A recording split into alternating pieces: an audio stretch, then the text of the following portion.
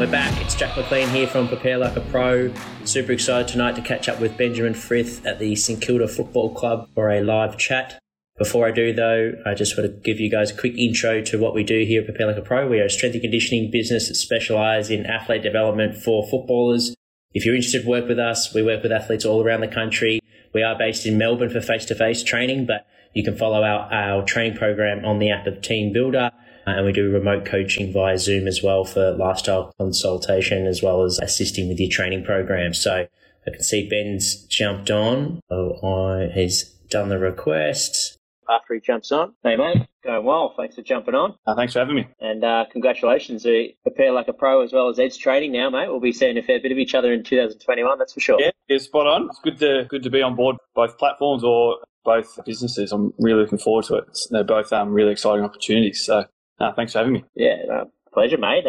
Really excited for this chat. I'll quickly go into your intro for those that don't know you, and then we'll get cracking straight into the questions. For those that are joining us, if you've got a question for Ben, make sure you use the question button at the bottom of the screen. We'll definitely spend a good few minutes at the end for questions. So feel free to send through some questions, guys. A little intro for Ben. So after completing his bachelor's degree in exercise and sports science and a master's degree as well in high performance sport, Ben has spent the last 6 years in footy. He's worked in all different types of Victorian-based elite football programs, being VFL, VFLW, AFL, as well as AFLW. He's currently responsible for the strength and conditioning, rehabilitation and sports science load management at the St Kilda Football AFLW program, where he's the high performance manager, and he's very passionate when it comes to developing robust and powerful athletes for the game of football. Take us back to the beginning, mate. At what age did you recognise that you had a passion for fitness, health and sport? Probably when I realised I wasn't going to make pro sport myself. Yeah, pretty consistent trend amongst us S&Cs. Yeah,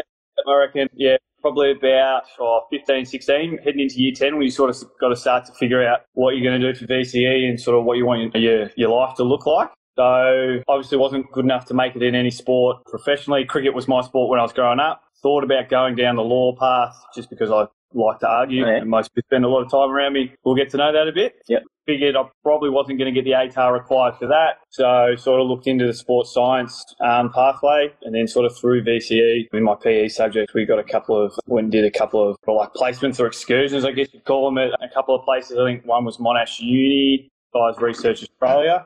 Yeah.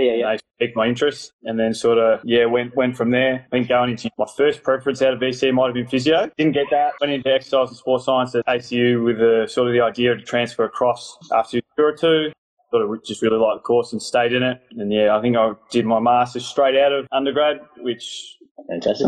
Smashed it out. Yeah, that's sort of how I was thinking at the time. But in hindsight, maybe I'd do it a little bit differently. But that's sort of how I got my start in footy anyways, through an internship in my master's. And I've sort of got my foot in the door and sort of tried to work hard and do the right thing, and sort of here I am. Yeah, fantastic. And so if you had your time again, you would delay when you did your master's. So you still do your master's, but how would you do it differently for S&Cs that are maybe just finished their bachelor's or about to? I'd try and get involved at the local level. Okay.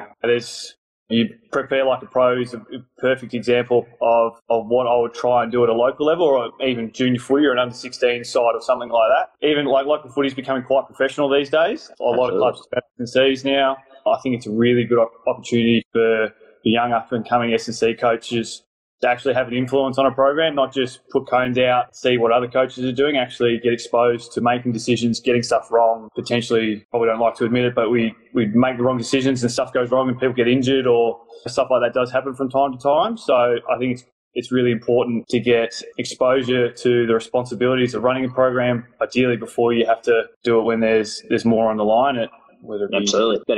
Yeah, exactly right. And it's not, being an assistant isn't the same as running your own program. It's close, but it's not the same. Like when you're making calls on should a player play coming off a rehab, or what's a certain person going to do for an important training session coming up close to round one, which is where the AFLW is at the minute. We're a couple of weeks away from round one. So that's an important time of the year. So if you can make those decisions when and get experience when the stakes maybe aren't so high, I think that's really important. So that's probably what I'd do. I'd look to do that straight out of uni, or probably even during second or third year and then maybe do my masters a couple of years down the track. Because I think if you're going to try and get into pro sport, it's basically a must-have these days. Have your bachelor's, you've got to have a master's. You probably need ASCA level 2, and maybe one or two other things. So yeah, it's obviously we all know it's a really competitive industry. That's sort of the way I chose to go about it. But there's lots of different ways to skin a cat. So yeah, absolutely. And so, did you have during your decision making from going from bachelor's to masters, as well as the last 6 years working up the ranks in football, have you had a mentor or someone who's been a strong influence? Have you had many? Feel free to name drop as well. That's completely on here, mate. But is there anyone that sort of pops up to mind that has had a strong influence on your career, or is it many people that have helped you? Yeah, there has. Probably one that sticks out is a guy called Steve Falcone, he's in the role at Saints, very similar to the role that I know you had when you were at Hawthorn. This year he was the high performance manager of the Sandringham Zebras, but he was also a full-time S&C coach with the Saints. I spent 2 years under him at Sandringham, and he was a really good, he's a quite outgoing person, and that was really good for me to sort of see the more softer side of coaching and getting buy-in from athletes and all that stuff, not just the hard skills of sets and reps and conditioning and all that type of stuff. Yeah, he's probably my biggest influence. And then another guy was Simon Carney. He was a former sports science guy at the Saints. He sort of got me my internship at the Saints, which is sort of where all this started from. Another guy is probably Marcus Krieger, he's the rehab guy at the Saints. He's been really, really good to me. Learned a lot from the rehab side of things. And then probably just a couple off social media, because I don't think you really need to have, it's good to have mentors personally, but in this day and age, you can learn so much off of so many people through social media and the internet. Probably Kia Winner-Flatt, more commonly known through the Rock Coach. Really like the way he thinks. Derek Hansen as well, sort of the microdosing of speed. That's had a big influence. Derek's going to come on soon. I just mentioned him. Beautiful. He got back to me today. Yeah, so we'll tee that up. Yeah, on the microdosing of speed in team sports.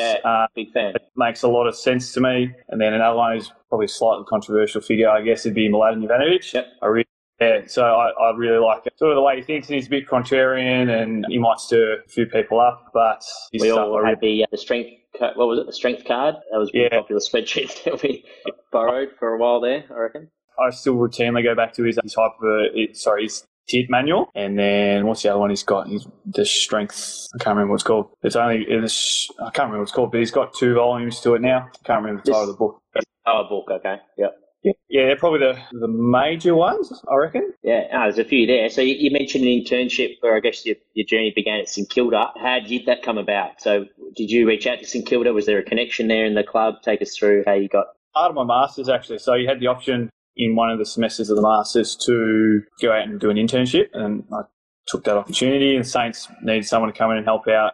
Originally, it was supposed to be with the GPS systems. It's like a stock internship role, come help out. But it sort of more evolved into working with the physios. And sort of as part of my internship there and a part of the Masters, you had to do a research project, the club that you were taking part in your internship had some benefit to them. So for me, it was shin splints and looking into the factors or the risk factors for shin splints. And then sort of from there, I did that for that and some hamstring and groin monitoring once a week. Did that for a couple of years. And after going to the 3rd season, I sort of got a sports science assistant role, mainly doing GPS, but still with the hamstring and groin load monitoring. And then one day I was just sort of sitting in my office, sitting in the sports science or in Simon Carney's office, the sports science guy. They came in and goes, do anyone that might be interested in doing the S&C role for our VFLW program? He just sort of goes, well, why don't you do it? Well, give me 24 hours to think about it. I was still playing cricket at the time. I was still pretty keen on my cricket at the time, and I knew it was going to clash. For the weekend. Yeah, I knew I was going to have to make at some point, and I have to give cricket away if an opportunity came up. So, yeah, I dove in, and here I am 3 and a bit years later, 4 years later. Fantastic. So did St Kilda have an AFLW program at the time? Or? No, so they didn't have any women's program at the time.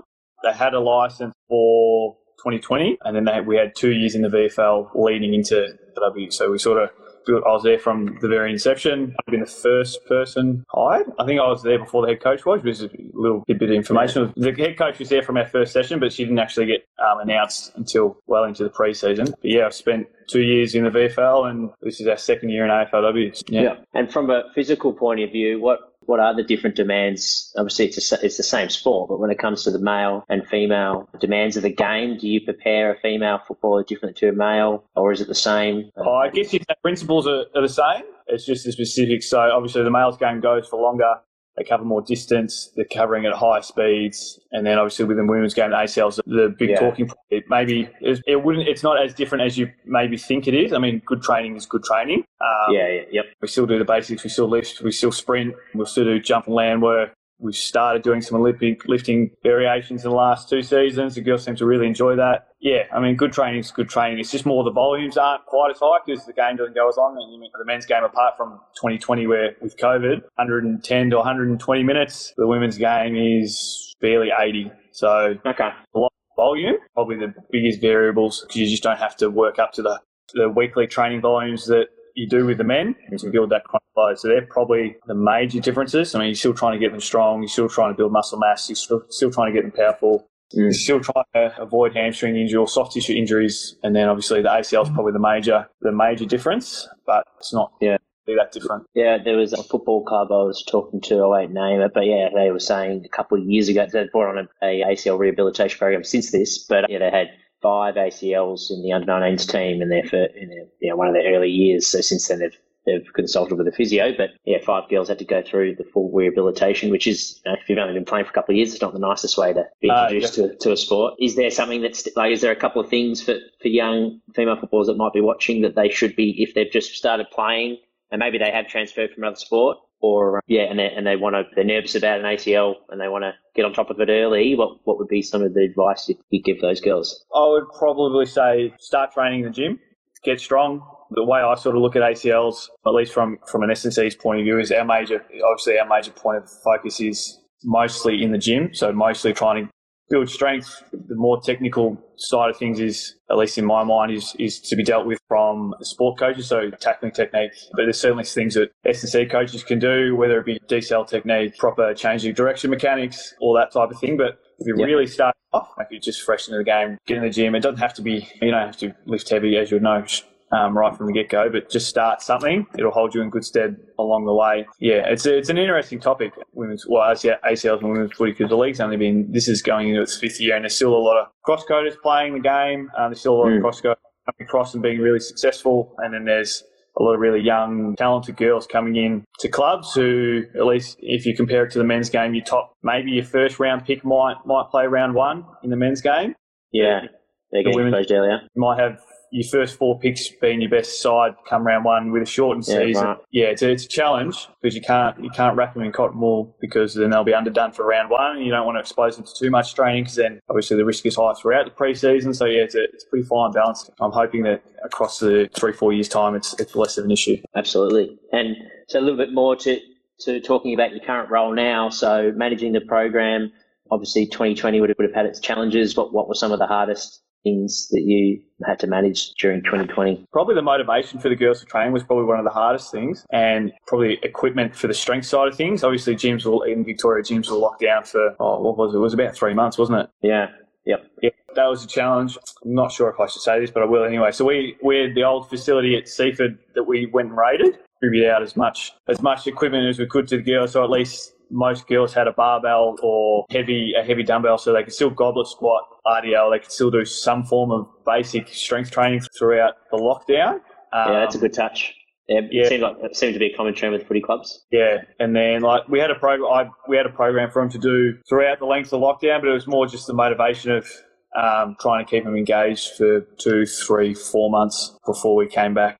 Yeah, and we officially got cleared to begin pre-season training in, I think it was October 10th, and the season got called off at the end of March. So what's that, 6 months of sort of training partners at the very best. And we had a couple of girls who were fortunate enough to be able to go up and quarantine in Darwin and ended up playing at Darwin. Another girl did that, went back down to South Australia. We had 3 girls get surgery. We had 2 girls do ACLs last year, so sort of trying to rehab them remotely was a big challenge. Girl getting Achilles surgery and had to go in for a clean-up sort of midway through lockdown as well. So there were a couple of pretty big challenges there, trying to get good loading into the ACL girls remotely. And one of their girls went up to Darwin and down to South Australia, so trying to link her in with someone up in Darwin and someone down in South Australia. It was all a bit of fun.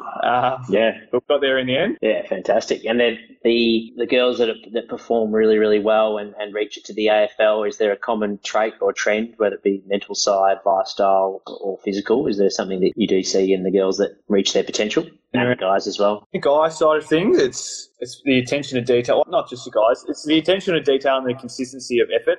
I think whether that be out on the field when they're doing their skills work, or in the gym, or with their recovery, or with their diet, or with their sleep. Yeah, they're probably the two big things. I'm not sure if everyone that's worked across both male and female sport has noticed, but the girls tend to compare themselves, or at least I found they tend to compare themselves more to their teammates a little bit more than maybe the boys do.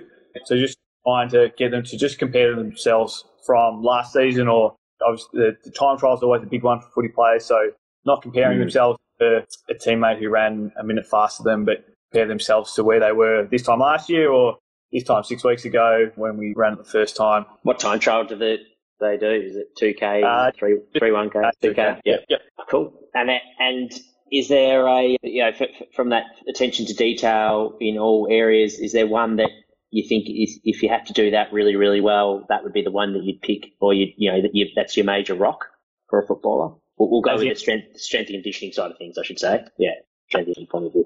I'd probably say sleep, not necessarily anything in the gym. I mean, if you're not getting enough sleep in, it compromises everything you do. So whether that be information you can take in your meetings, to how you perform out on the track, how you perform in the gym, if we know it influences the foods you eat. If you're not getting enough sleep, you're more likely to eat higher fat and more sugary foods. So that's probably the biggest one. And obviously in this day, it's hard to get 8 hours sleep just with all the distractions that people have these days. So that's probably the biggest one. It wouldn't necessarily be anything training related. It's probably sleep. It'll have downstream effects on everything you do with your training. Yeah, I love it. And it's something that, being a team sport, the physical side of things in a sense is, the easy part, because you get to do it with your mates, and game day, you're going to be motivated, but the things you do away from the club can make a big difference. So that's a great message for developing footballers, both male and female. So thanks for that, mate. We'll go to 2021. I know we've had a couple of chats about some different things that have been thrown up at you, and you've had to manage the scheduling and that sort of thing. So what is 2021 looking like for AFLW? How far ahead do you about when it comes to the fixture, and what are you guys excited about as well for this year, now that footy should be back, I guess? Yeah.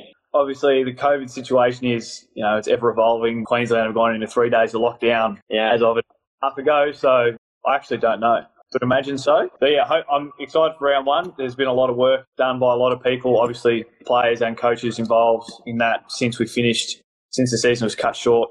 Whenever that was, March 26th or something, I think it was.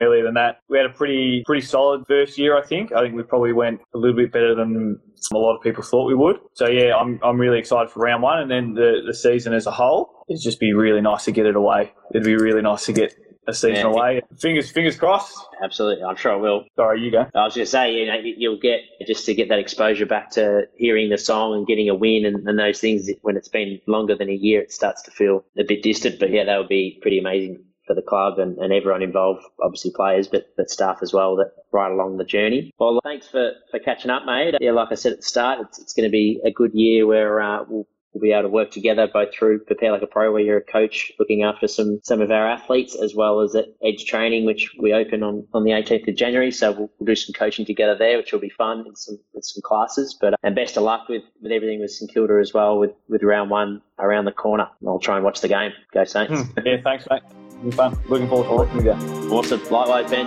Thanks for everyone that joined in as well. Catch ya.